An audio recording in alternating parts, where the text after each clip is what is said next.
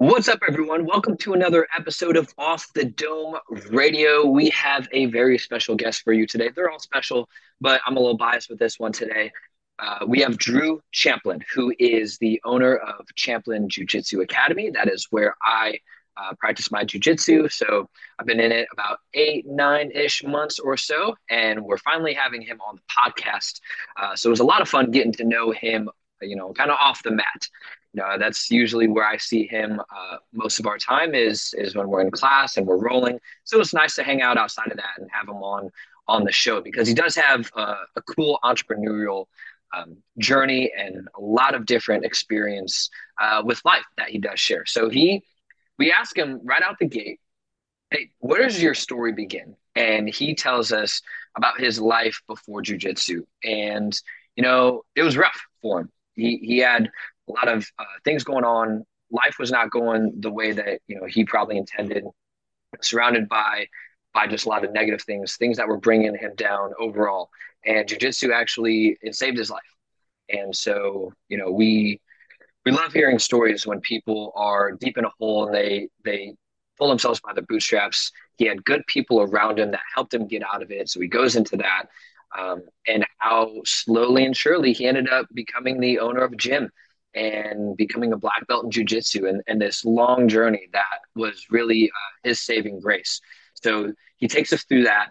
Like I said, that's right out the gate. So we hit hard from the get go, and then he talks about what it was like when his jiu-jitsu journey, when he started, as he progressed, and then he started teaching very early on. He was a blue belt when he started teaching with his coach at his gym, and so that kind of helped propel him into knowing very quickly that this is what he wanted to do. This was his path. So Tim, I know this was the first time you got to actually meet Drew. You always hear me talk about it and jujitsu, so I'm interested. What were your thoughts and takeaways from our conversation with him? Yeah, I thought it was a wonderful conversation. I always love when we have guests that had a similar path to starting their business as we did. So, like you said, he was working just a regular 9 to 5 job, and he had the ideas for this business that whole time, and he was putting in the groundwork leading up to that day that he left his job. So he kind of explains the end-to-end process of actually putting what was on paper into an actual business, and securing the location, doing all the fun stuff and establishing a business. And I think it will inspire a lot of people who are in that same position that want to start their own thing or do something different, kind of giving you some ideas, some tips, and just some examples of how you can turn that into something meaningful for yourself. And we really hit a lot about, like you said, the teaching part, like how he goes about connecting with people of different personalities, people of different skill sets, people of different stages of their jujitsu journey. And obviously, I want to ask questions, or we both ask questions about where he wants the business to go, some of the day to day challenges he faces, some of the decisions he has to make. And it was just a unique area of expertise, too. So we bring out a lot of business owners, but not someone in this arena. So Right. whether you plan on doing jujitsu or not, I do think there's a lot of like meaningful things you can take from this about pursuing your passions, investing in your health, building relationships with people, connecting with people. Whether you if you're working a job where you're teaching or mentoring or leading someone in some way, like you can take things from this episode. So I really enjoyed our conversation with Drew, and I think he said this was the second podcast he's ever done, and Yep. it felt like he was right at home. So I felt like it was a good conversation, and yeah, thank you for setting this up. So I hope you guys enjoy this episode, and always feel free to look through our show notes if there's something specific we talked about that looked interesting. You can always skip to that. But I think you'll want to listen to this one end to end. So without further ado, episode 210, Drew Champlin.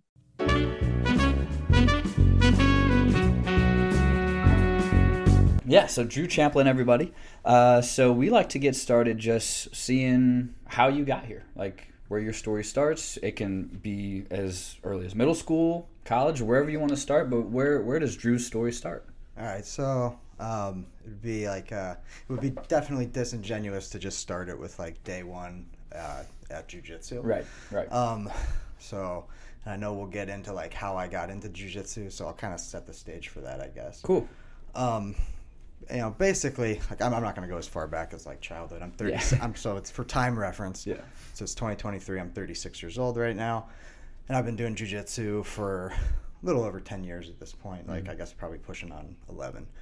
And so I would have started in my mid 20s, right? So my early 20s and like late teenage years were just an absolute train wreck disaster.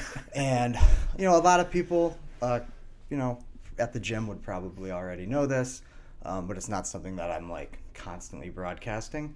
Pre-jiu-jitsu, like early 20s, like I was actually like terribly addicted to drugs.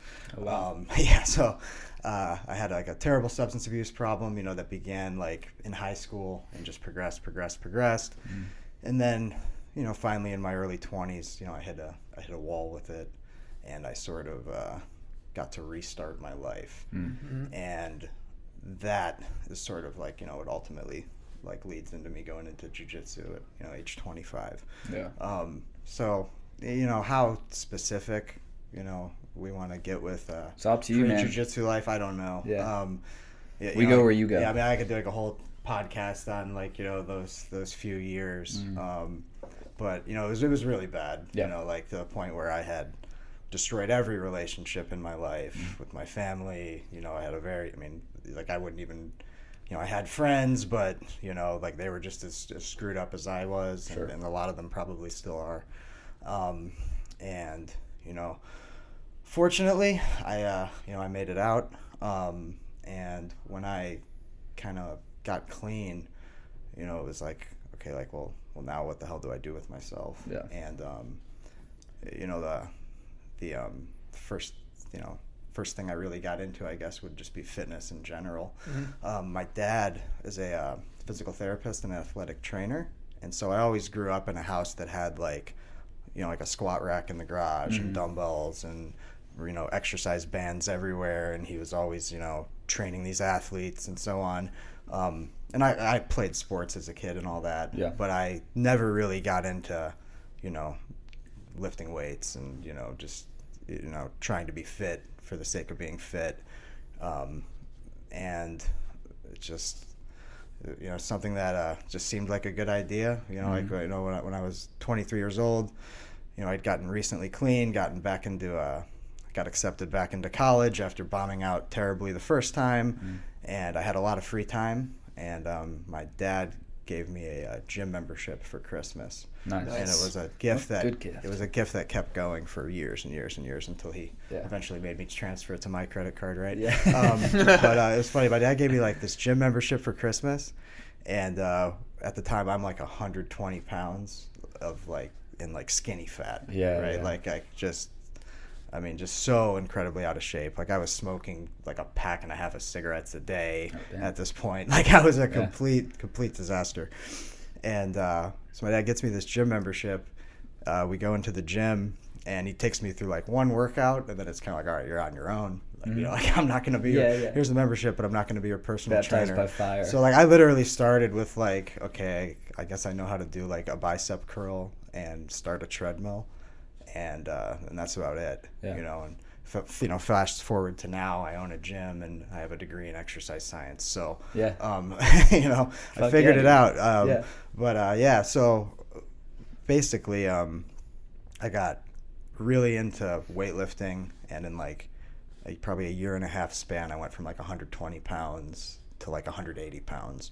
Dude, and teach me. Yeah. Show me your ways. Just eat everything. Yeah. And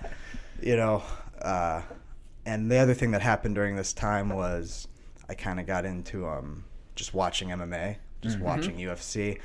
Like when I had gotten clean, it was like, well, what the hell am I supposed to do on like a Friday or a Saturday night? Yeah. And so I just started going out to fight night with a group of guys, and like there was probably a year span where I didn't miss like a single event. Yeah. And just after watching it on TV enough, and lifting weights enough, and starting to inflate my ego a little bit, I was like, man, I'm gonna try this shit. And, I ended up in a martial arts gym. the story behind that's kind of funny. The first time I got into martial arts, I ran into one of my friends, and he had a black eye.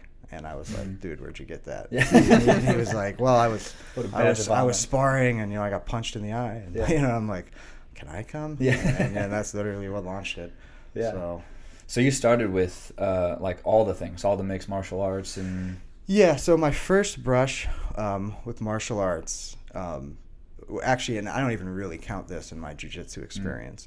It was with this small group of people, and they did like kind of a mix of different martial arts. Like some days the guy would be teaching grappling, other days the guy would be teaching some like traditional kung fu shit, and then other days he might be teaching kickboxing. Oh, nice. So it was like it was a mix of everything, and I stuck with that group for about 9 months, and then kind of for one reason or another just stopped training with them. Yeah. And then a few months later I would have ended up walking into a jiu-jitsu gym, and really an MMA gym. Yeah. And so initially, I did do kickboxing, jiu-jitsu. I would take MMA classes. I didn't think I was going to like get into a cage and fight, but I wanted to learn everything. Sure. And then eventually I realized like, okay, I could be good at jiu-jitsu, but I'm probably always going to suck at kickboxing. It's just I don't have the DNA of a kickboxer. Yeah, because they're long. Yeah. And I think it's, I wasn't like old, like I was in my mid-20s, but I do think that if you're gonna be like a for real striker, you should start as like a child probably. Oh wow! Like, I mean, obviously we could find a ton of exceptions to that. Sure. But I just was like, okay, I'm short, compact. I don't like getting punched in the nose. There's that. Like, so I'm just go all out into grappling. Yeah, I've gotten a lot of things fixed. So I'm like, jiu-jitsu is nice because, like, you can still, like, bust your nose, but it's not as likely as getting punched in the face. Yeah. And I'm like, I'm on the way to fixing everything from all the sports and damage I've done, so I'm done. Yeah. But, yeah, man, I appreciate you sharing that story because, like, Tim and I's whole premise of the show, we want to help people who are stuck, whatever that is. Like, we just hated our jobs. Been there. But whether you hate your job or you hate your life. but that's a lot of power behind that story because I hope there's someone listening who is in that deep of a rut. Yeah. Who's like, fuck, dude, am I done? Is there a way out? Yeah. And it's like there is. It's just.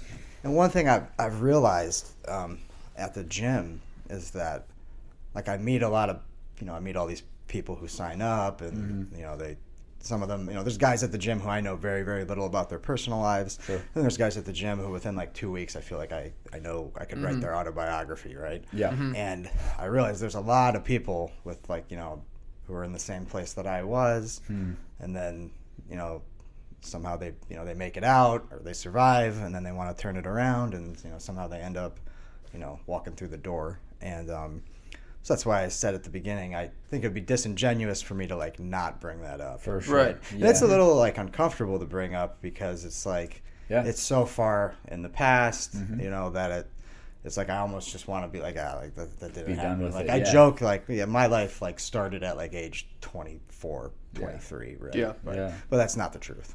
That makes sense. So. Yeah, and you mentioned like when you first started working out, you said you went from 120 to 180. You built muscle. You got stronger. You built relationships.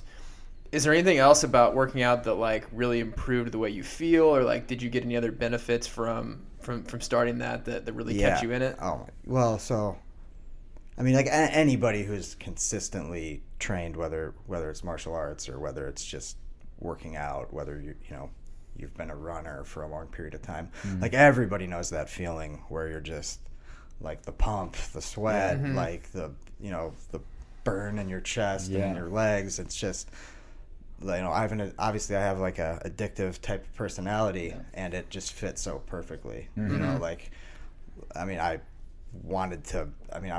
was the only thing I wanted to do. And if I got sick or if I had like if I tweaked my neck and I had to take some time off, like it was like infuriating, and I'm still that way. Like if I don't leave the gym with like my hair covered in sweat, I just like I didn't get my fix, right? Yeah. Like, I'm just not content. Yeah. And so it just filled like a void more or less. Yeah.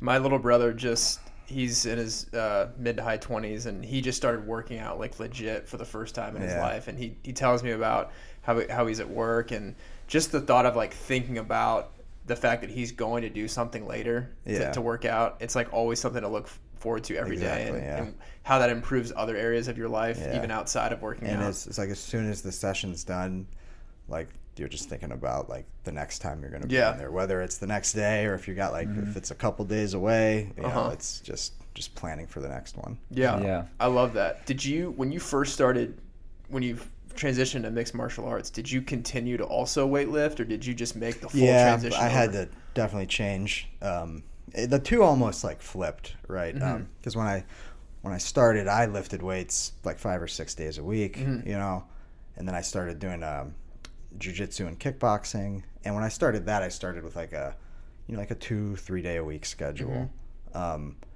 And I, you know, like in the first few months, it's a mix of a couple things. Like one, you know, I'd gained all this weight, but I was like really, really stiff, right? And so like I would regularly like tweak my neck or like back here between the scapula, you know, and that was probably from lifting too much and then just sucking at jiu-jitsu and like being the punching bag for, you know, yeah, exactly.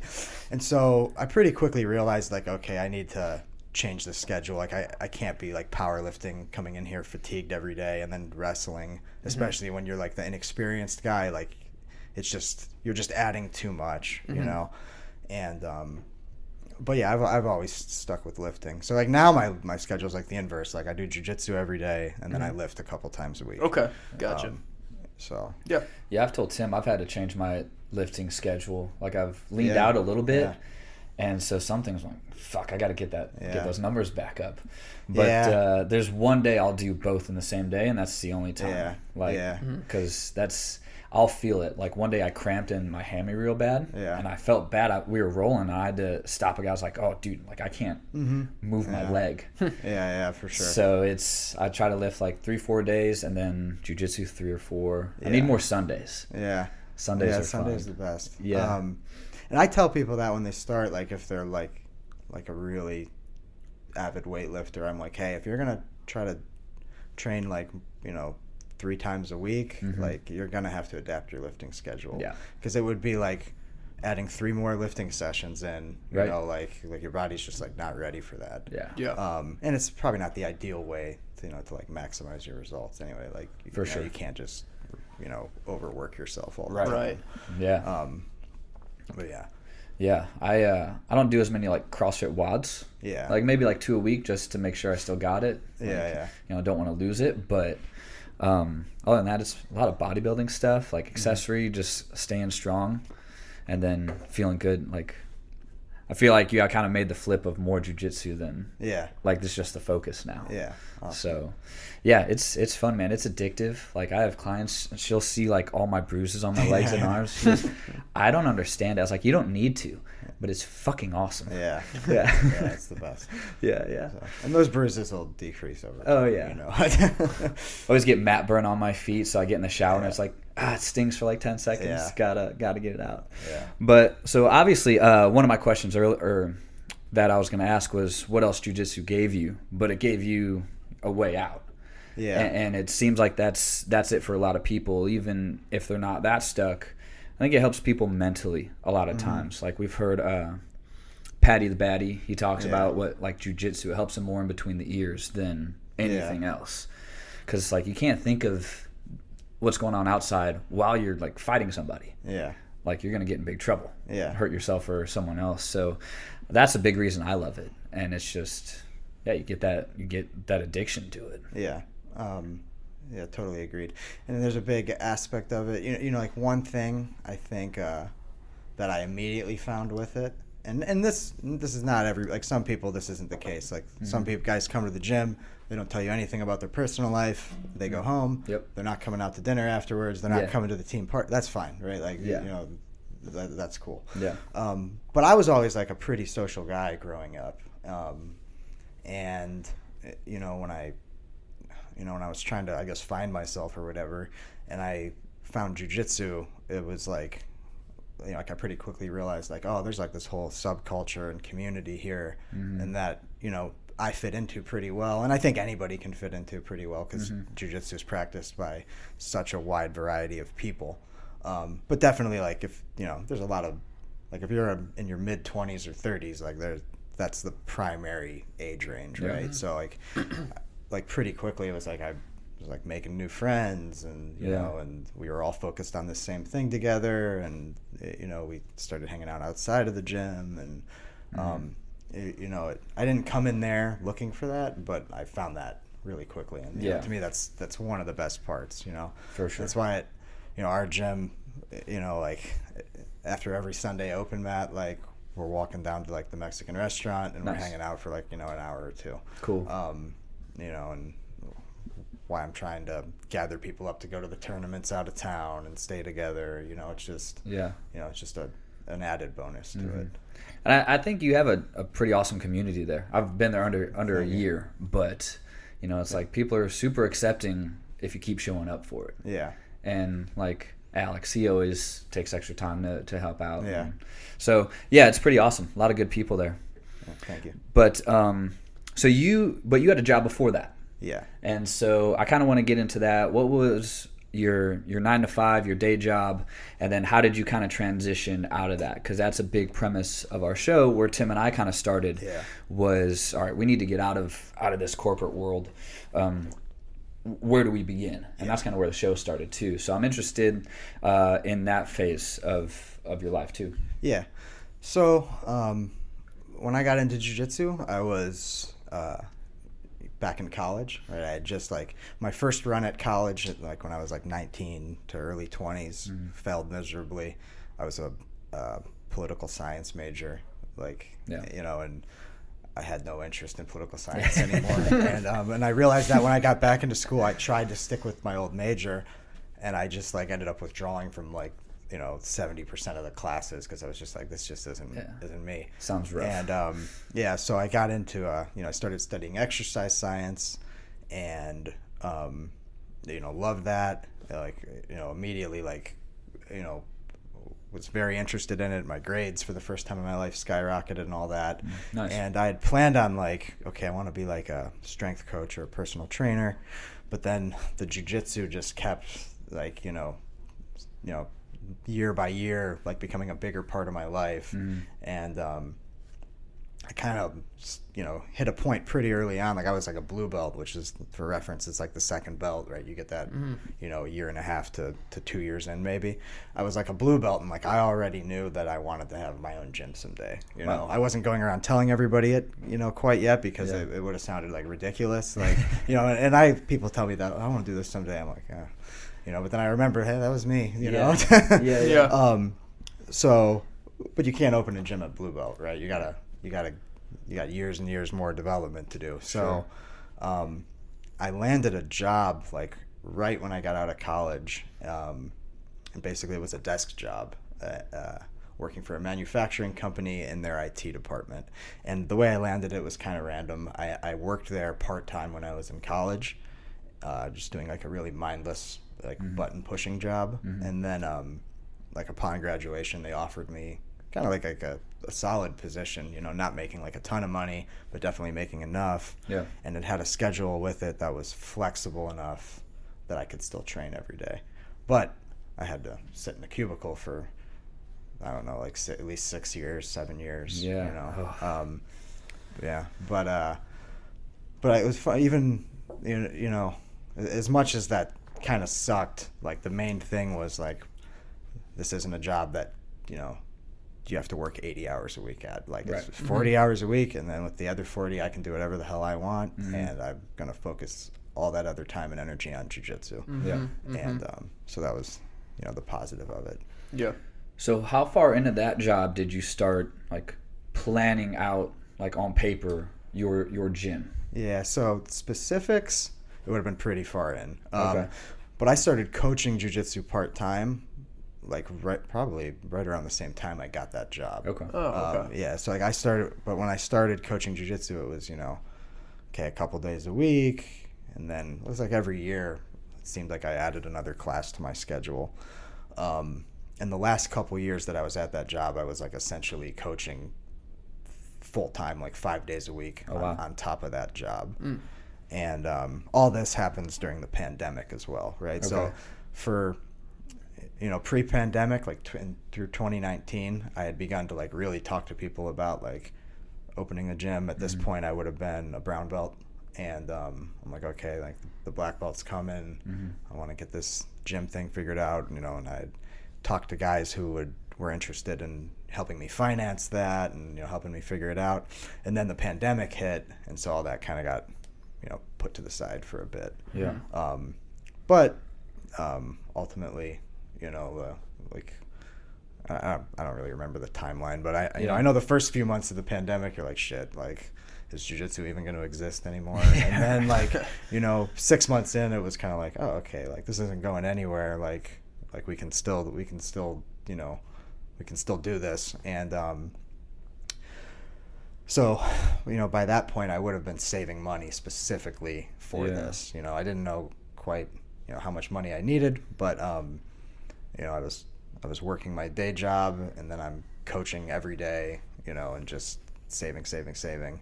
And I think what really pushed it was at the very end of 2020, my girlfriend and I moved to the north side of Indianapolis, about a half a mile from where the gym is now. Right.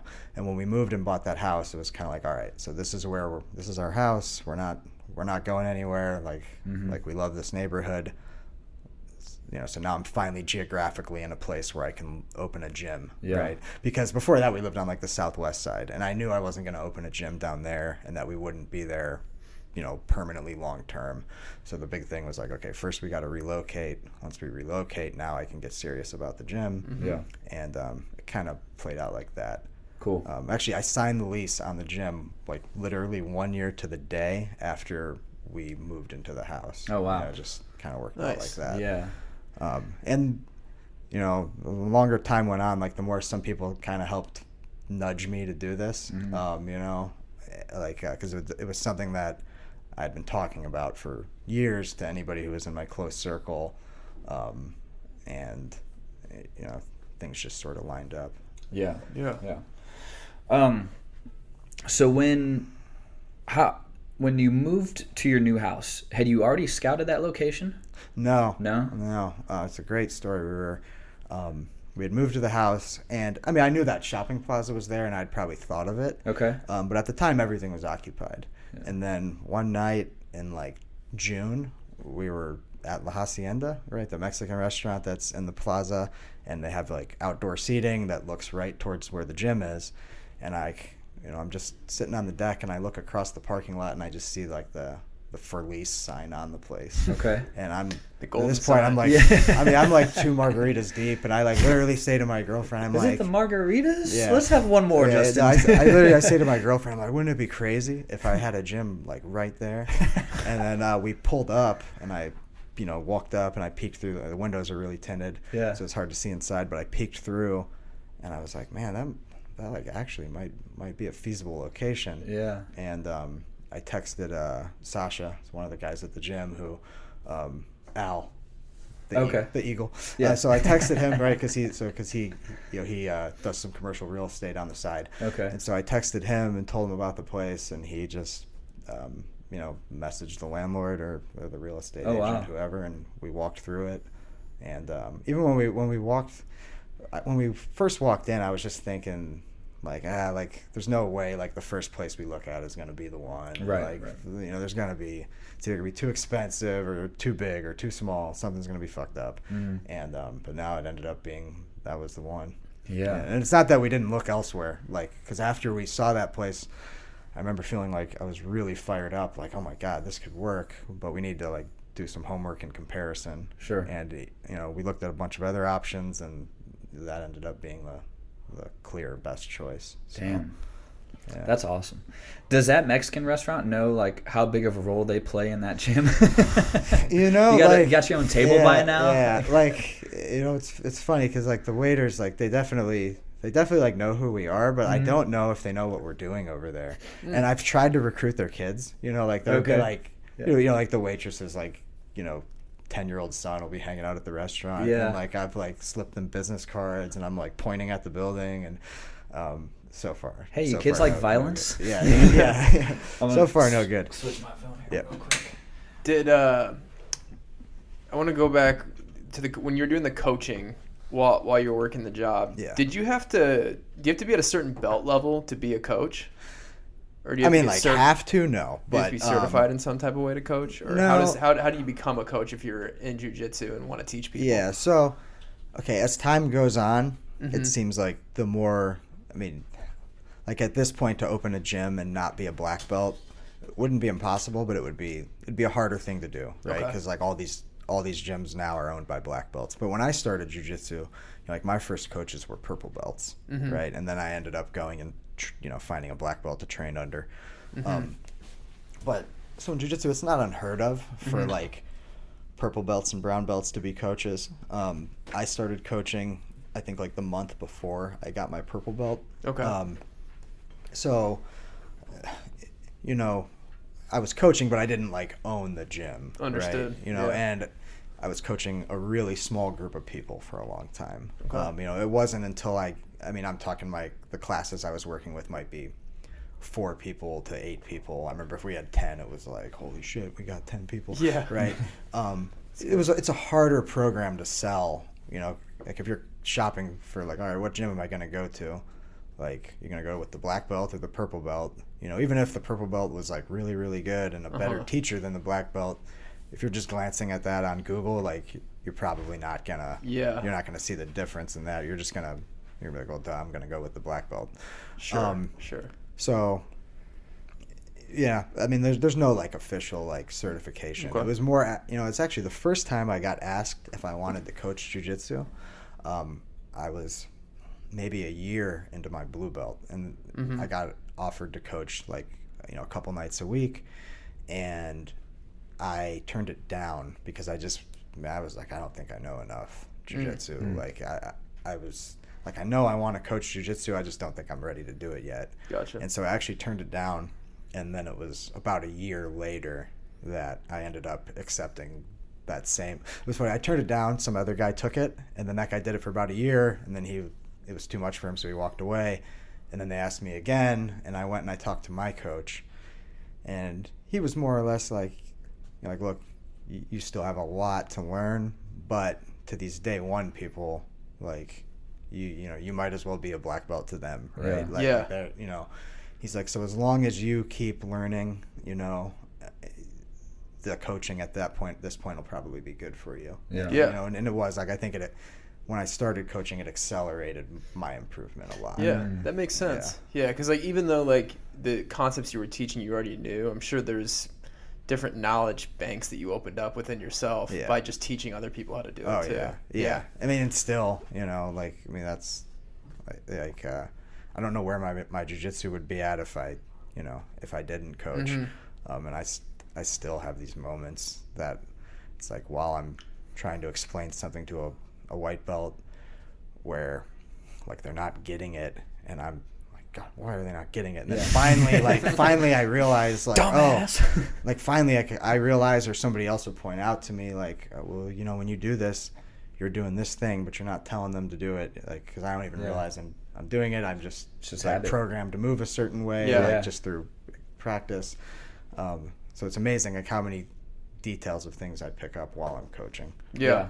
Okay. And were you coaching all levels when you first started? I mean, yeah, but they were all lower level than me. I mean, like, they would have been like white belts and blue belts. Okay, cool. But it was adults. A lot of people, I think, the first coaching opportunities they get are going to be with kids because jiu-jitsu coaches are always desperate for help with kids classes.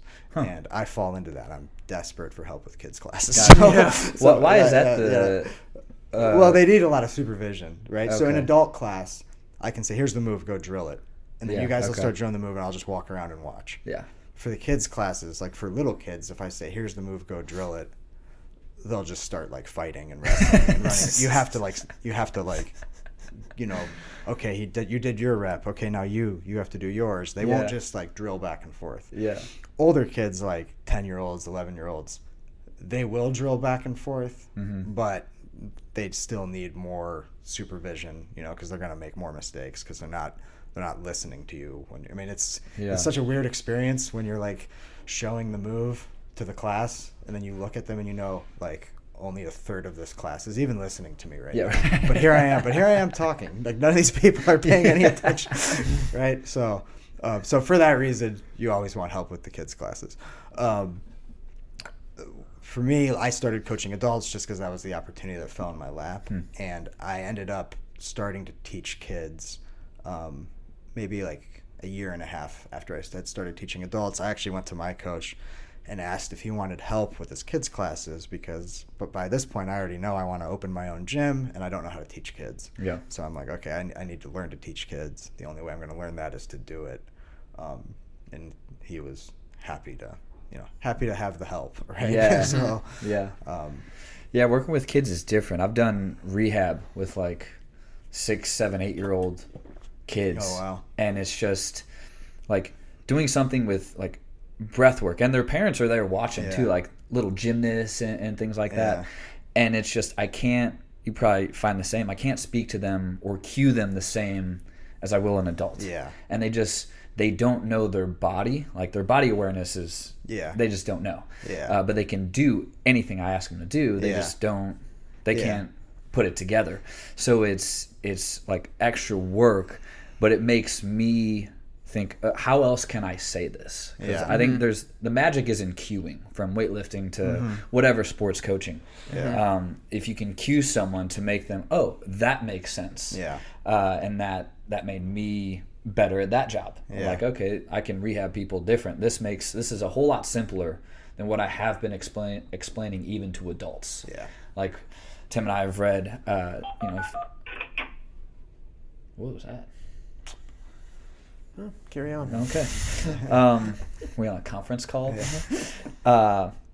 Where it's make it so simple, like a second or third grader can understand it. And even for adults, I got to break it down. I'm like, dude, I have no idea what this means. So when I work with kids, it makes me simplify, and I can do that with everybody. Yeah, definitely. And there's times where I figure, like it'll be a move that I know very well that I do, all the time when I'm doing jiu-jitsu.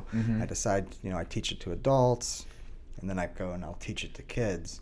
And there's times I realize, like, oh man, like the kids picked this up really well because I changed the cues and I just approached it a little, like, tried to just simplify things. Yeah. And then I'm actually like, okay, I'm going to take the way I just taught it to these kids, and that's the way I'm going to teach it to the adults the next time. Yeah. And a lot of times it ends up, I have better results. Yeah, for sure. Like, jiu-jitsu would be a lot easier if everybody had taken, like, college-level anatomy. But, very few people in that room have. So it's like, you got to be creative with the cues. Yeah. Yeah. For the people who aren't familiar with jiu-jitsu, how does the belt progression work? So for adults, it's white, blue, purple, brown, black. Okay. And the time at each belt, like, it just varies wildly. Like, I think if you Googled, like, how long does it take to get a jiu-jitsu black belt, like, you probably get answers like 10 years, 12 years. Yeah. But it just varies wildly depending on the individual. Right. And so how does one progress from one level to the next? So, I mean, there's no, like, this actually isn't true for all gyms, but in general, it's not a martial art where people are, like, testing for belts, right? Okay. So it tends to be a mix of just time, right? Like, how long have you been training? And then how often do you train? And then how well do you train?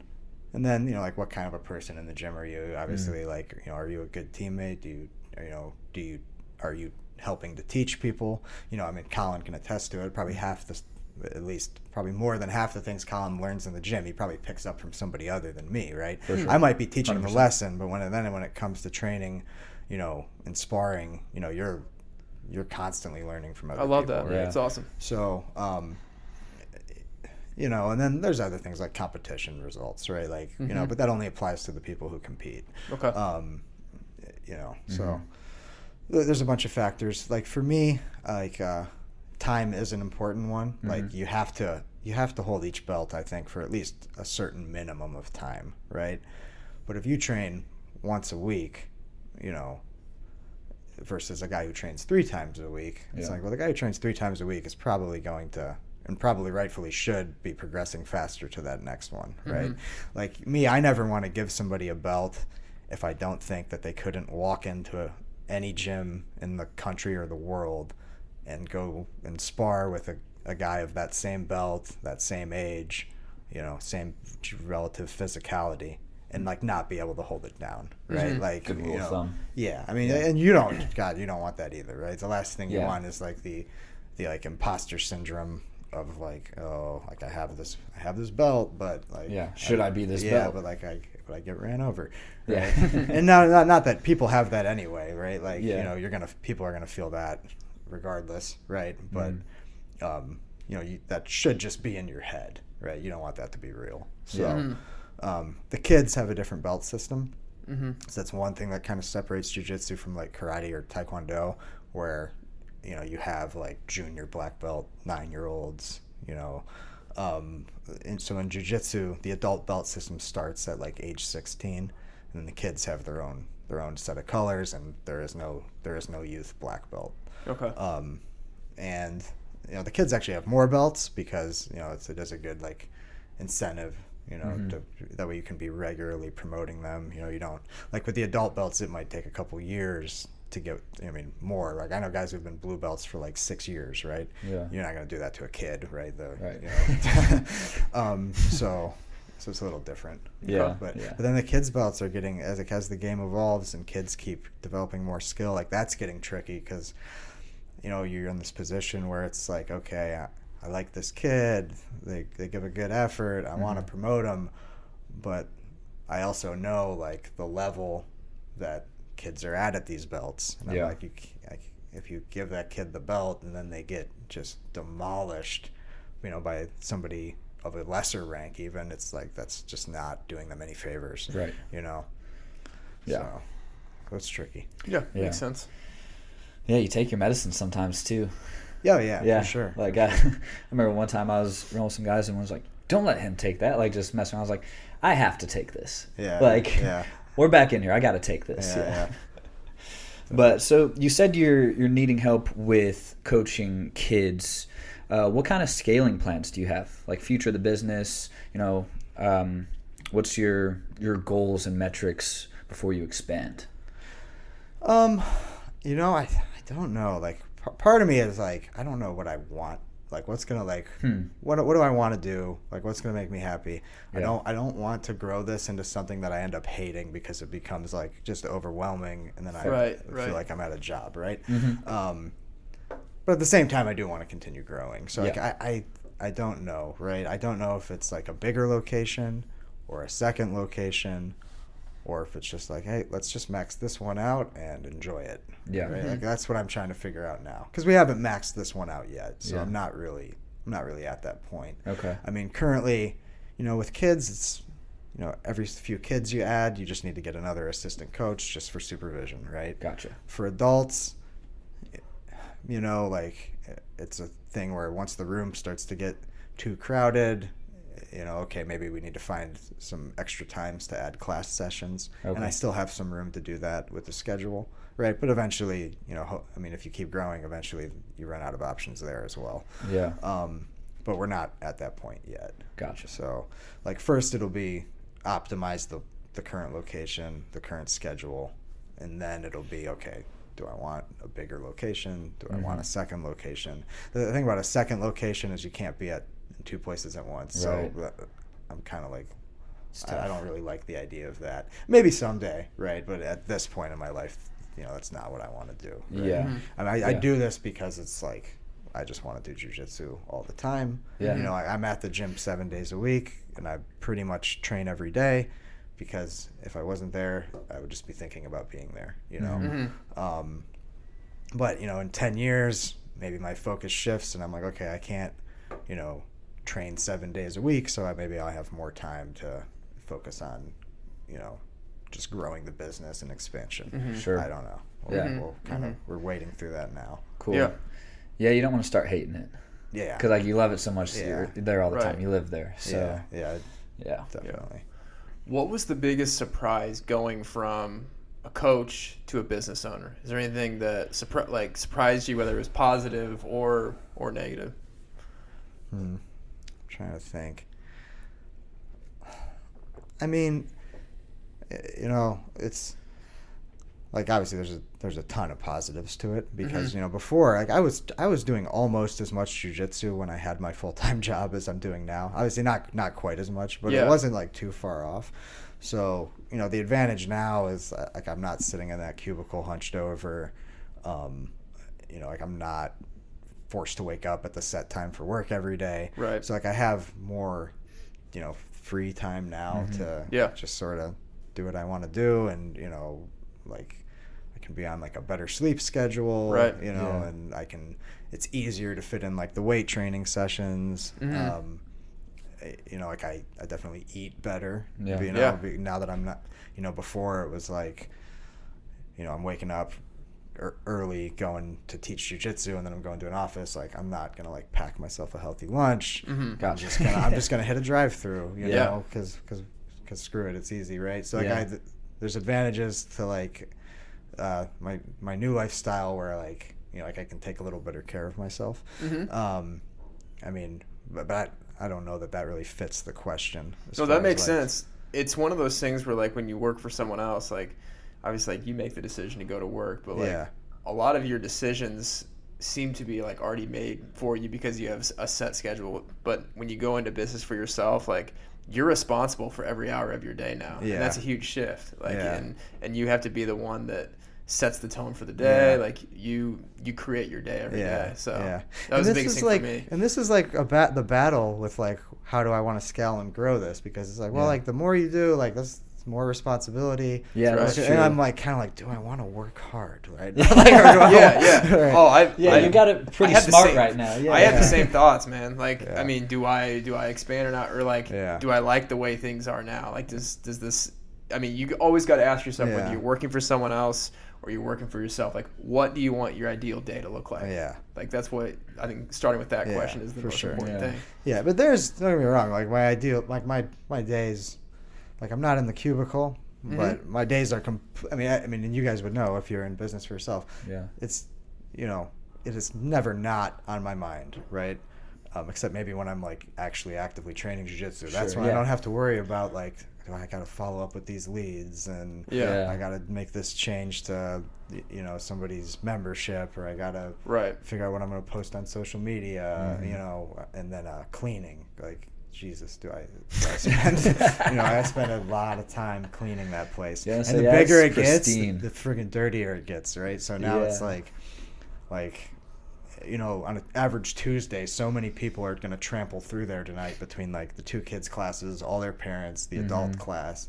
Like tonight I'll be at the gym late, like mopping concrete in the bathroom and all that, so you don't enjoy that. In some weird ways I actually do. Like I like being there. I just like being there, and so it's yours. I used to spend hours a day in a car and I would just chew through podcasts, right? Like as I'm driving to work and all these different gyms, and I'd have all this podcast time and like me time to just be in my head. And then now, like I own the gym and I live a half a mile from it, so my me time now is almost like when I'm cleaning the gym in the middle of the night. Gotcha. Right? Yeah, that's fair. Yeah, but at the same time, it's like, well, if you scaled up and you hired some people, like you could have free time instead of spending hours and hours a week mopping, right? So I don't know. Yeah, makes sense. So do you think now that you have like your ideal days, would you say like we were talking about what's going to make you happy, and you want to do what you want with your days and not be tied to, I mean, you have a set schedule. Yeah. But would you say they're as ideal as you want them to be right now, or anything you would change about it? No, I mean, like, I don't think I prefer it now. Like, I mean, obviously, like I have no complaints about, like, no regrets about this. But, no, it's not ideal yet, right? Because it's like I still, am battling my own bad habits of like staying up too late and then like waking up and then squandering my morning and thinking, like, man, like I could have done something with those hours, and and then it's a lot of, because I'm a one-man show, right? So, and it's 7 days a week, right? So it is, it's like double-sided. Like on one hand, I said earlier, it's the only thing I really want to do. Like I always want to be there. Like I'm always thinking and excited for the next time I get to train. Right. But because I'm there so much, it's kind of like you only have, like I don't have like, don't have as much free time as I thought I was going to have. Maybe that's an answer to that surprise question. Okay. I did kind of think like once I'm just full-time jiu-jitsu, like life is just going to be so chill, and it's not, right? It's still busy, like this, and now it's like a business that I need to manage. Yeah, it's stressful. And there's and so there's room for improvement in my days, but I'm still figuring all that out. Yeah. At least it's on your own terms. Yeah. Like all this, the time commitment, it's because it's a part of something you created and built. So that's awesome. Yeah, my problem, I do my best work at the opposite ends of the day. Yeah. So like I'll be up late working, but then I like being up in the morning to work too. So I've had to work on my sleep to get like that 7-8. If I get under that, I'm toast. You gotta supplement it with naps. Like how do you? If you're waking up early and staying up late, how do you get 7 or 8 hours? Well, that's what I try to get, but sometimes it's like 6, and I just power through it. Like, all right, just for sure. Get an extra coffee. Don't be a pussy. Yeah. But sometimes I will lay down for like 20, 30 minutes if I cannot function. Mm-hmm. Like I think naps are a waste of time. So if I know you're a nap guy. That's why but I do this. I hate naps. Yeah. Like I'm like it's a waste. I didn't get anything done. So if I am at my computer and cannot work and I'm just like about to fall asleep, then I'll lay down.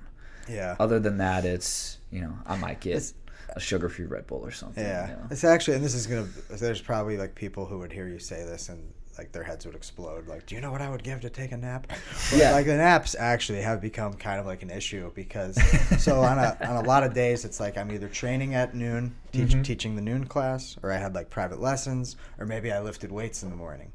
And then so now it's like 1:30, 2 in the afternoon, I eat lunch, and then I'm thinking, okay, I got to be back at the gym, by 5 or 6, or tonight I'll probably go back at like 4:30, right? Yeah. I got to be back at the gym this evening to teach the kids classes, the adult classes. I have a few hours here, but I'm tired, right? So I'm thinking like lunch, if I don't take a nap, how am I gonna like get through these kids classes tonight? Yeah. Right.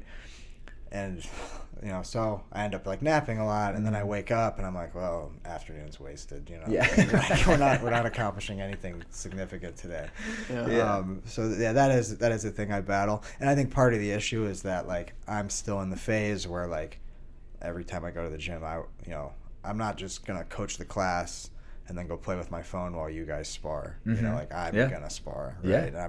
And I'm gonna leave every night exhausted, and if I train hard at the noon classes, like it's kind of inevitable that I'm gonna be a little beat in the afternoon. For sure, right? Yeah. So, I think I probably need to like, maybe set some boundaries with my own training and just like force myself to do a little less, to gain some energy at other times. Yeah. But happens. I mean, you're addicted to it. You love it so much. So it's like you can't just watch it and not get in there for a few rounds. And it's also a thing where I'm like, like I know that like I cannot keep this schedule up forever as far as like my own training time goes. Like father time, right? Like or just maybe eventually I hit a point where I'm like I don't want to do it like this, and like I want to back off. But that's just today. That's not where I am.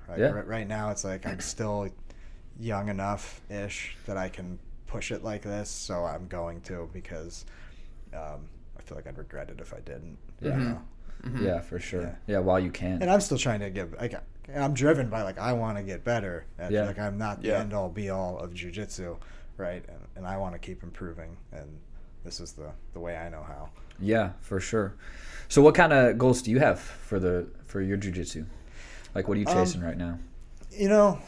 Like competitive results, right? Like I'm not like chasing like a world title, right? Like I'm never gonna be like primarily a competitor, right? I'm primarily a jiu-jitsu coach, and the thing that I do jiu-jitsu because it's a lot of fun, and it's just been so rewarding for my life, right? But I do have some goals competitively, right? Like I want to win more tournaments. I want my tournament record to improve year by year. I want to become more comfortable competing. I've done a lot of competitions throughout the years, and I'm still a wreck before. Really? Yeah, I feel like it. Yeah, like I mean, I'm like, you know, in the bathroom dry heaving before it. Oh, you know, fuck. like I'm Wow. like, you know, maybe not every time, but like Yeah. there's times where I'm just like I'm not comfortable in Yeah. that environment, despite having done it many, many, many times. Yeah. And I don't know if I'll ever grow to like it, but I'm like trying to, you know, and you know, like I never regret competing. Sure. You know, it's funny. Afterwards, I'm always just like, this is awesome. Like, Yeah. I need to sign up for the next one. And then after I sign up, I'm like, oh, fuck, why did I done? You know, like so like, you know, for me personally, that's a big goal right now. Is Okay. just like, you know, while I'm still young enough to compete, like all the time, like I want to take advantage of that. Yeah. And just get the most out of it that I can. Do your jitters die down like after your first round with someone? Like, yeah. Then That's are the thing. you settle in? Yeah, the second match it's different. Like now it's just it's fine, right? It's Okay. getting that first one. And honestly, once the match starts and the referees like, you know, fight, I feel, you know, pretty clear-headed, right? Yeah. Like I can think when I'm out there. Okay. You know, but it's the lead up to it that I'm just Yeah. like you know, it's interesting. Like I hate doing it. Like I hate the build up to it.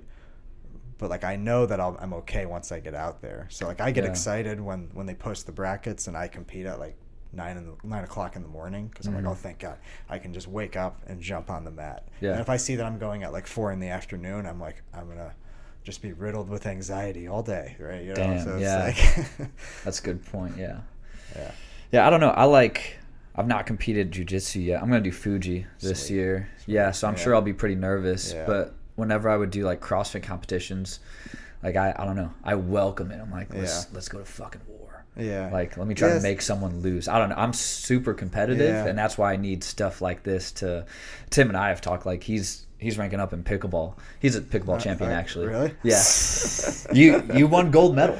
Dude, I'll tell you. You I'll were tell you what champion. though. It counts. Yeah, I had those similar feelings though. Even though like I have put in countless hours of preparation, I've done what I've needed to get to this point. Yeah. There's always nervousness. I think nervousness, like, I mean, it's good. It's a sign that you care about it a lot. You want the outcome to be good. Yeah. And I think there's things that you can do to overcome it, but I think there's a small part of nervousness that helps you kick up a gear and lock in a little bit like more. Yeah. So yeah, but it feels good to like feel nervous again too. Like doing tournaments. Like when I was younger and I played basketball, golf, whatever, I would always get nervous for those tournaments. And now that I'm doing competitions again after all this time, I feel like a kid again when I get nervous. Yeah. I don't know. It's cool. Yeah. But Yeah, I guess it's like comfortability thing too. Like I'm comfortable with weights, so I just know I'll go through more pain than someone else. Yeah. But like I'm definitely going to be nervous. Yeah. Because I want to With do well, want to with- rep the gym, you yeah. know, like. With jiu-jitsu, it's a thing where like you're just like, man, I don't want to get embarrassed and get my ass kicked. Yeah, it's head to head. exactly. Head to head Yeah, competition. like and like I don't want to have to like tap out in front of everybody, right? Like Right, that's yeah. I think whether people want to admit it or not, like I'm pretty sure everybody's thinking that. Yeah, You know? yeah. Like I don't want to go out there and have a shit performance and then people see it and be like, well, that guy owns a gym, right? Like people pay that guy, you know, Right, like yeah. that's what I don't want, right? But I think everybody probably feels that to some level. Yeah. You know? And from my experience has been like losses are, you just got to get over them, and winning is awesome, right? Yeah. Like that's the thing. Like as much as I hate the build up and the nerves, like I know, like man, if I win, like I'm gonna be like that's gonna make my fucking day, right? Yeah, yeah. And so it's kind of like like ultimately I think I'm doing it because I know it makes you better at jiu-jitsu, right? That's Like right. there's no feedback like the feedback you're gonna get in competition. If you make a mistake in there, you know you're gonna address it. Right. Whereas For if you sure. make a mistake in the gym, you might not even freaking notice it. Yeah, right? yeah. So, but the just the feeling of winning and just the accomplishment, you know, that's a big driving force. Yeah. Definitely. I'm going to switch gears a little bit. What would you, because we like to ask people that have transitioned from full-time to working for themselves, any advice that you would give to someone, or biggest point if someone I have this business idea, but I work this full-time, I don't know how to go from A to B, even a starting point. Yeah. Like where did you kind of start that transition of you knew you wanted a gym, you had this 9 to 5, you were kind of saving to invest into it. Where would you tell someone to begin if they're serious about doing that? Yeah, specifically for jiu-jitsu? Or just like in general? In general, yeah. Yeah. So, I mean, I get it's obviously going to depend greatly on like the business, right? But I think anything you want to go into, there's going to be groundwork that needs to be laid, you know, and there's going to be skills you need to develop, and you gotta just suck it up. And even if you have to work like a busy full-time job, like you've got to find time to develop all those skills and necessary tools, right? Like, you know, like if I had just been training jiu-jitsu for fun and saving my money, and then when I hit like, okay, I got my money now, let's start the gym, but I hadn't taught all those years, like this whole thing would be a freaking disaster, right? And you know, like day one when I opened my gym, I had students, right? Like I had not a lot of them, not enough to cover the rent, right? But I had like 15 people day one, right? I wouldn't have built those people up had I not been coaching for years, right? For shitty money, right? Like when I, you know, my years of coaching jiu-jitsu, like it was like enough money to justify.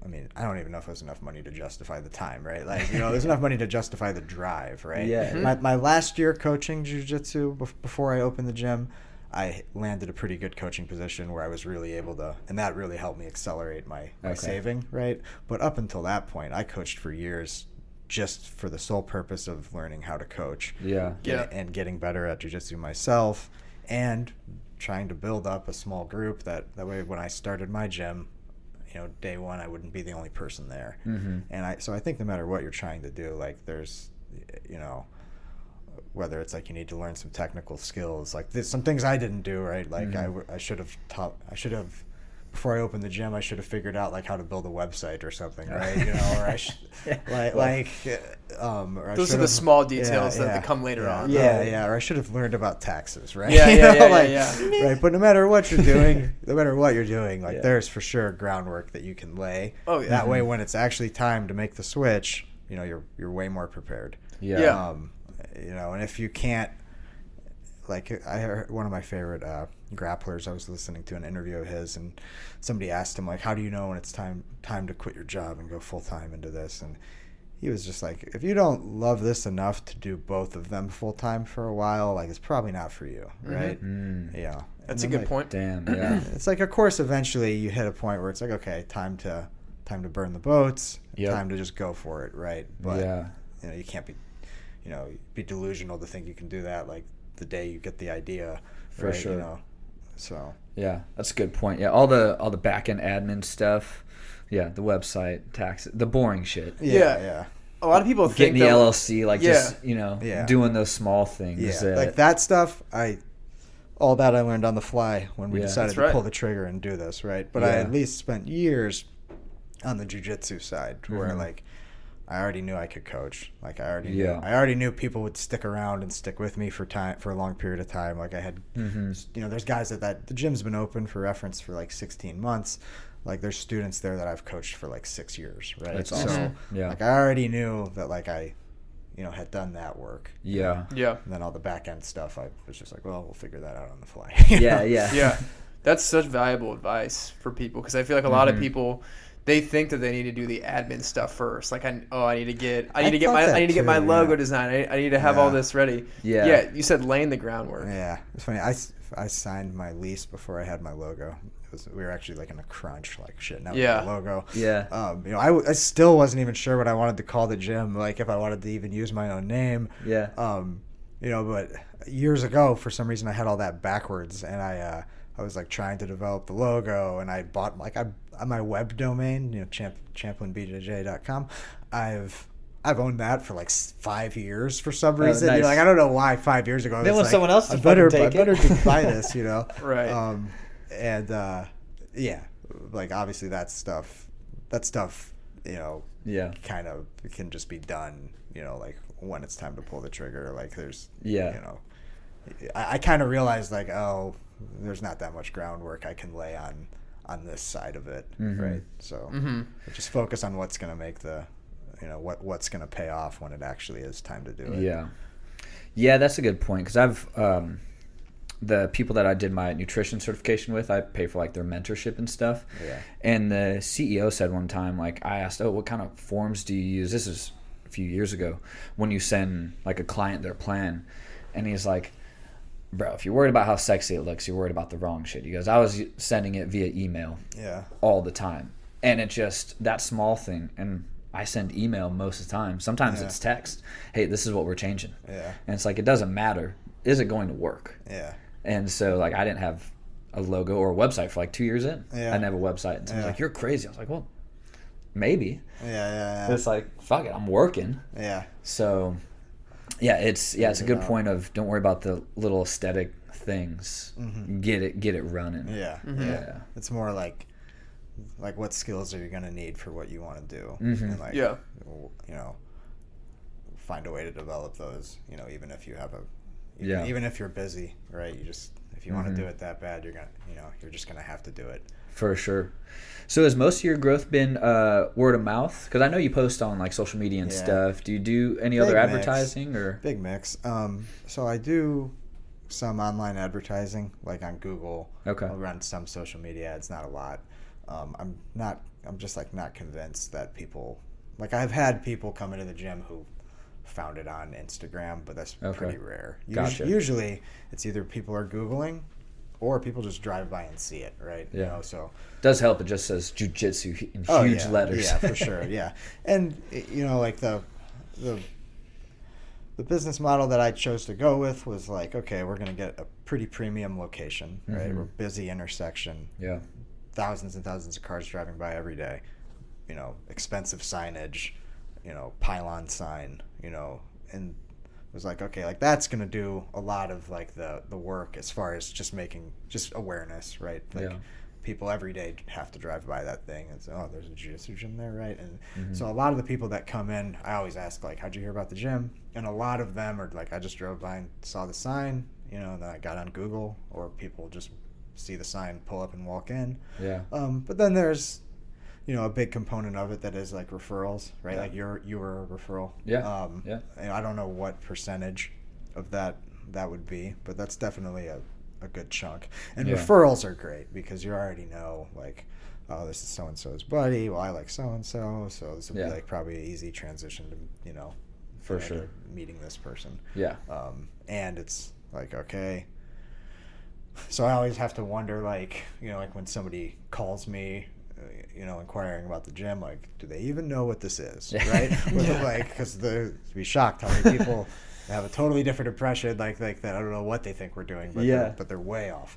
At least with a referral, I know, like, okay, like, you came in as a referral from Rob. I'm like, I'm sure Rob's told Colin all about this, or Colin's done his own research. Like, I don't have to explain to him, like, what, like, literally what Brazilian. Have had people call me like, I'm interested in martial arts. What is Brazilian Jiu-Jitsu? And I'm like, come on, man. Like, this. Google is like 6 letters away, man. Like, get on Google, go listen to a couple Rogan, couple Jocko episodes. And then call me back. Right? Yeah, it's all Jocko talks about. Right. I like those guys. They do a lot of the sales pitch for me, right? Like I just got to get people in there to try it out. I would like to see some of the faces of the people that didn't know or just thought it was something complete opposite. And they see like people rolling around on the ground. Yeah, so if someone's listening and doesn't know, it's ground warfare is how I tell people. Yeah, pajama fighting. It's pillows are in the back. Everyone grab your own. Some people I think get the impression that it is more of like a karate style thing, right? This is rare. Like, it's very rare that somebody walks in there and takes a trial class that has no clue. Yeah. But I have seen it happen a couple times. Yeah. And I think they thought it was like a karate type of thing, or maybe we were doing like MMA. I don't know. And you can kind of see like you can just see it in their eyes where you're like, this is not going to be this person's thing, you know? Yeah. And I'm not going to try to convince people otherwise. That's. You're gonna love it or not. Yeah, exactly. It's something like anybody can do it, but not everybody is going to do it. So now I've heard people like Rogan has said he thinks jiu-jitsu is a best place for someone to start if they want to get into combative sports. Yeah. I know you've that's your world. But do you agree with that? Do you think it matters? Or just, do you want to strike? Do you want to do that? How do you weigh do you think that's the best place for someone to start if they want to get into combat sports? I mean, I think it is, just because it's the only one where, like, right away they can throw you into sparring. You know, I mean, obviously that not for everybody. Like, not everybody should start sparring in jiu-jitsu right away. But most people are going to be okay pretty early on jumping into sparring, and you can go pretty hard, and then you both get to walk away at the end of it. Yeah. You know, relatively unscathed, right? You know, obviously accidents happen. People get kneed in the eye. You know, whatever. Yeah. But that's just the same's not true for other combat sports, right? Like, if in boxing, you can't safely spar every day. Like, you can't just get punched in the head every day for, you know. Right, yeah. Like, I mean, it's just, like, we know too much about brain damage now, right? Like, you know, like, for me, if you, unless you want to become, like, a competitive fighter, right? Like I almost think it's, like, insane to, like, be, like, to go all in on striking. You know, like, not that people shouldn't know how to, like, throw punches and defend them, right? But you know, a lot of the work in, like, those kinds of martial arts is going to be like pads and bags and mitts, and, you know, maybe some lighter sparring, because that's the way it has to be. Like, they can't just tee off on each other. It'd just be too dangerous. Yeah. Whereas in jiu-jitsu, we just don't have to really worry about that as much. You know, obviously there's, you know, there's definitely a way to do jiu-jitsu unsafely, right? But we iron that out, right? Sure. Like, that's why when two day one beginners are about to match up with each other, I jump in. I'm like, no. Right? I'm going to pair you with two people who know what they're doing, right? We're going to teach you how to do this safely and smartly. So that's why I, you know, have such a favor to jiu-jitsu. When I used to do kickboxing, it always felt like I was working out, right? Like, I'm hitting pads. They're making me do burpees in between sets, right? Like, I'm, you know, like, not as much of it is spent working with a partner, you know, like, one-on-one, right? And in jiu-jitsu, it's, like, entirely that, you know. I mean, maybe there's some solo warm-ups, but other than that, everything you do is partnered up, you know. And I just think in other combat sports, it feels like, this is like half martial art, half boot camp class, and you know, and I mean, some people want that, but that's not what I wanted, right? So fair enough. Yeah, because I was talking to Rob, and so people listening, my buddy Rob, he patrols one of the most, like, dangerous areas in Indianapolis. Of course, he loves that shit. And so I was telling him, I was like, man, I want to get something combative, and I had another cop friend of mine. He was big on Krav Maga, which is Israeli, like, like, close quarter combat. And Rob was like, man, think about how many fights end up on the ground. He's like, then what? I was like, I never thought about it that way. Because you see all these, like, street fights, dudes just trying to box each other and just swing and miss. And he's like, if someone grabs you and you get to the floor, like, if you know something and they don't, like, you can get up and get away. And so that's when he was like, come to the jiu-jitsu gym and try it out. Yeah. And so I was like, that's a good point. Because he said you can't spar Krav Maga. No. Because I was like, what do you mean you can't? He goes, you can't elbow people. And so I didn't do enough research. I just knew, like, from what people told me, it's like, dude, you're using weapons and all this shit. He goes, you can't, like, practice it, really. Yeah. And so I was like, that's fair. And we could have, like, a whole debate on, like, these different styles, and but like, I think really, because in jiu-jitsu you can spar, right, and you're going to, it just makes it way more fun, right? I don't see, like, I do see the benefit of, like, doing a different martial art, right, for maybe at least a period of time to learn a few fundamentals, but I just don't see how that could be, like, fun and enjoyable long term. You know, like, if you're like, hey, we're learning the elbow again, but we can't do it to each other, right? Like, it's like, well, that sucks. You want to hit some shit, like, you know, like, how much, you know, you want to hit some shit. Yeah. And because in jiu-jitsu there is such a emphasis put on, like, live training, you just get used to you just get used to like that intensity of like, Yeah. you know, like if somebody's trying to take my head off, you know, Yeah. you know, and I don't think you get that. I don't think you can safely get that with a lot of other styles of fighting. Yeah. You know, and I think that's reflect. I mean, look at jiu-jitsu competition. I mean, you know, they have age brackets going up to like, you know, like they have geriatric jiu-jitsu brackets, right? Like you can. I saw 2 grandma like black belts on the internet. They're like 75, 80 years old this competing, past weekend, going at it. That's what I want to be when I grow up. You just, right there. Yeah, 75-year-old black belt. Come on, Tim. Let's go. 71st and Binford, Yeah. baby. Come on. Yeah. Come on. You don't see that in any other martial art, man. Yeah. Like it's just, you know, whether it's because it's not safe or because it just is boring or because it's total bullshit, right? Like I don't like to get into like that discussion because, you know, like I just, whatever. Yeah. Like you can listen to a lot of people argue on the internet about that. But for me, I just think for all those reasons, that's why jiu-jitsu is the best. Yeah. Yeah. Fair enough. Man, we covered a lot. Anything that, Tim, any other questions for Drew before we start to wrap up a little bit here? You kind of answered my last question with that last discussion, but I'm good on my end in terms of questions. Yeah. Drew, anything that you want to cover before we kind of close things up here? Anything we haven't discussed that you want to make sure you give our listeners here? I'll probably think of something like on my ride home. Okay. Well, we can do a round 2. Yeah. Definitely do a Yeah, round that's 2. what I was saying. Yeah, we can do that. So we do like to ask everyone same question at the end, and that's how you'd like to be remembered. So we're going to go a little deep for a sec. Yeah. But, yeah, when it's all said and done, how do you want people to remember you? Yeah. Man, funny. I've never really thought much about that. You know, definitely, like I would want to be remembered as somebody that like cared about the people in their circle, right? Yeah. And like for me, that would be my family, my friends, and my students, right? Like I can't remember who it was that like years ago, but I heard them say something like the biggest thing people want to know is that their coach cares. Like it's not even that like their coach is like the best guy in the world. They just want to know that like he actually gives a shit about them and their, you know, and their experience and their, you know, progress. You know, so like that's one thing that jumped out to me.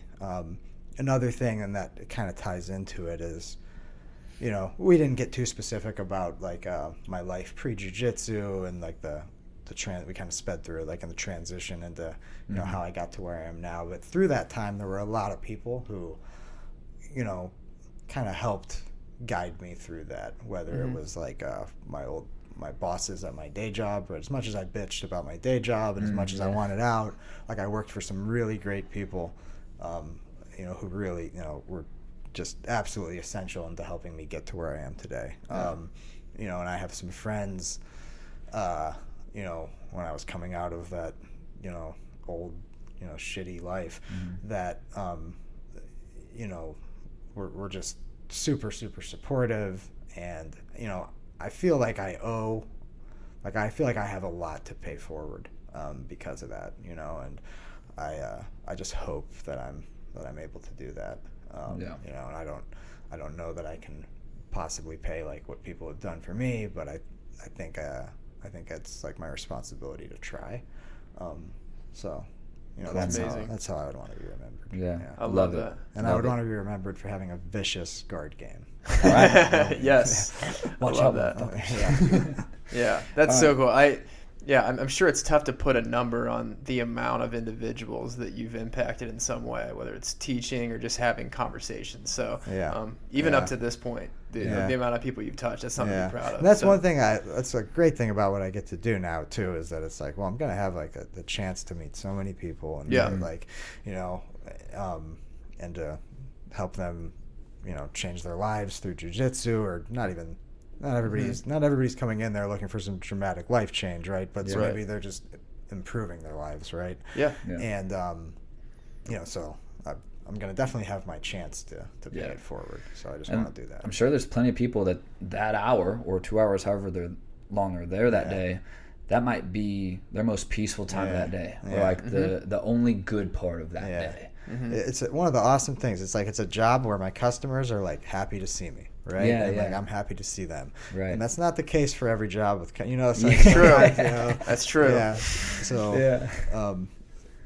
and that's one of the challenges. It's like I'm kind of like, okay, regardless of what's going on, regardless if I'm tired because I didn't sleep well, or I'm tired from training, or I'm pissed off because something on the admin end of the gym happened, like I've got to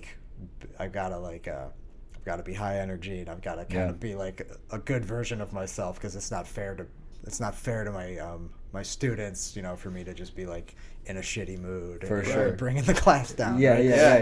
They rely on you to show up. Whereas Yeah. like my old job, I could walk in there in any mood I wanted, and people just kind of had to deal with it, right? Yeah. So, like, yeah. Drew, where can people find you? Social media? I know you had your website earlier, but rehash that so if people want to search you. The website is champlinbjj.com. And then on Instagram, we got Champlin Jiu-Jitsu, all one word. That would be the gym's page. And then Champlin BJJ, all one word. That would be my personal page, which currently is set to public. There's times I set it to private. Namely in the lead up to competitions, when I try to limit my opponents stalking me, right? Because I didn't think about that. Well, I'm stalking them, right? So for sure. Sam, something for pickleball. Yeah. Think about that. Yeah, well, I have done it before. No, for sure. Yeah, For sure. you gotta get the intel. So yeah, that's where you can find That me. makes And sense. we'll tag everything in like our show notes too. Awesome. But yeah, man, appreciate you coming up, hanging out with us, Yeah, thank you. taking the time. So it was a lot of fun getting to sit down and Thank you, just guys. chop it up. Yeah. Awesome. All right, everyone. Thanks for listening. Thanks for hanging. Until next time, we are out of here.